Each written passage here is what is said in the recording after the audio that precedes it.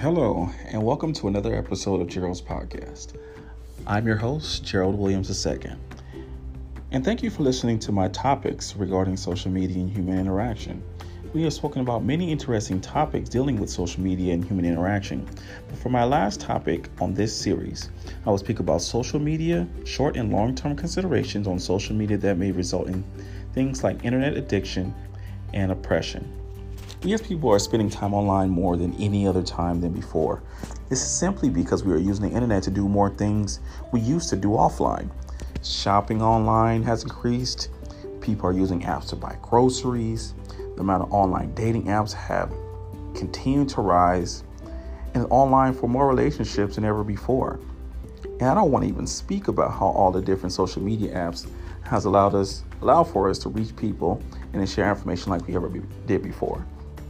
But why is it important to identify detrimental online and offline behaviors, and how do they intersect?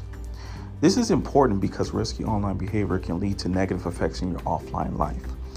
Studies have shown that too much internet can lead to depressive symptoms.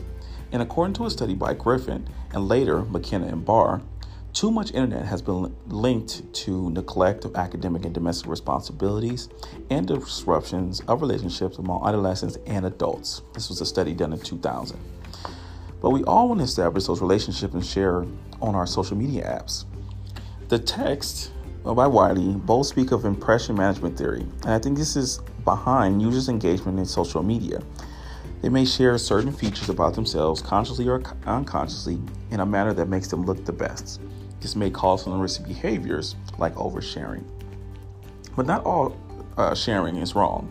Sharing and communication with our peers are common exhibited behaviors in social media. If we are comparing ourselves to others, it can lead to depression. Some may be judging you, and not everyone is polite or nice. You may be linked to expose harassment due to this sharing and the link to social media, which may affect someone's self-esteem. Social media is also a space where peers and even people you don't know share things that you may have in common. You think if someone is down but gets 100 likes on a post or pictures on a video, that won't increase their self-esteem. People may feel self-conscious about a look, a size, or even a style, and find out that you're not alone, and people actually like what you are showing. An example of this is plus-size models. Many men and women may feel uncomfortable about their size and shape, but when they go to social media, they may find someone that looks just like them and that are admired by many. This can make someone feel more comfortable in their skin. Because of these variations, you are exposing yourself to different spectrums, from feeling like you belong to isolation, or both of these things at different times. I say use social media, but once you notice that the social media is showing someone to be depressed, be withdrawn, and neglect offline responsibilities, that person may take inventory of their use. We should start noticing that everything that they do is tied to social media, and they may have a problem. I know we all know someone that is more excited about taking pictures to post to social media than even enjoying their own activities, or a person that needs to take a picture of every meal that they eat. I know we all know someone like this. If you notice these changes in the individual, you should let the person know. Maybe they're not recognizing the negative impacts.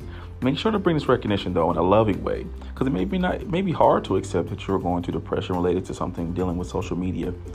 You can also explain internet addiction, which Wiley defines as an overuse of the internet leading to impairment of an individual's psychological state, both mental and emotional, as well as their scholastic, occupational, and social interaction. You will notice this when the internet addiction affects the individual's normal life and causes stress to family, friends, loved ones, and even work environment. There was an addiction diagnosis criteria that was developed by Young in a study in 1998 that proposed that 5 or more of the following points must be present for addiction. The person is preoccupied with the internet, thinks about online activities, or anticipates the next session of internet. The person needs to use the internet for increasing amounts of time in order to achieve satisfaction. The person has made unsuccessful efforts to control, cut back, or stop internet use. The person is restless, moody, depressed, or irritable when attempting to cut down or end internet use. The person says online longer than originally intended. The person has jeopardized or risked the loss of a significant relationship, job, education, or career opportunity because of internet use. The person has lied to a family member or other to conceal the extent of their involvement with the internet. The person uses the internet as a way of escaping from problems. The issue should be addressed. If you ever have any of these, the issue again should be addressed by speaking about the issues and making changes to the addictive behaviors. As I mentioned, I appreciate you all listening to me about social media, internet addiction, and depression. Hopefully, if you need the assistance, you'll reach out to your loved ones and get that as help.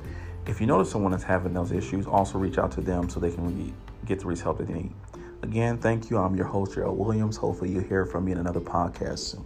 Have a good day.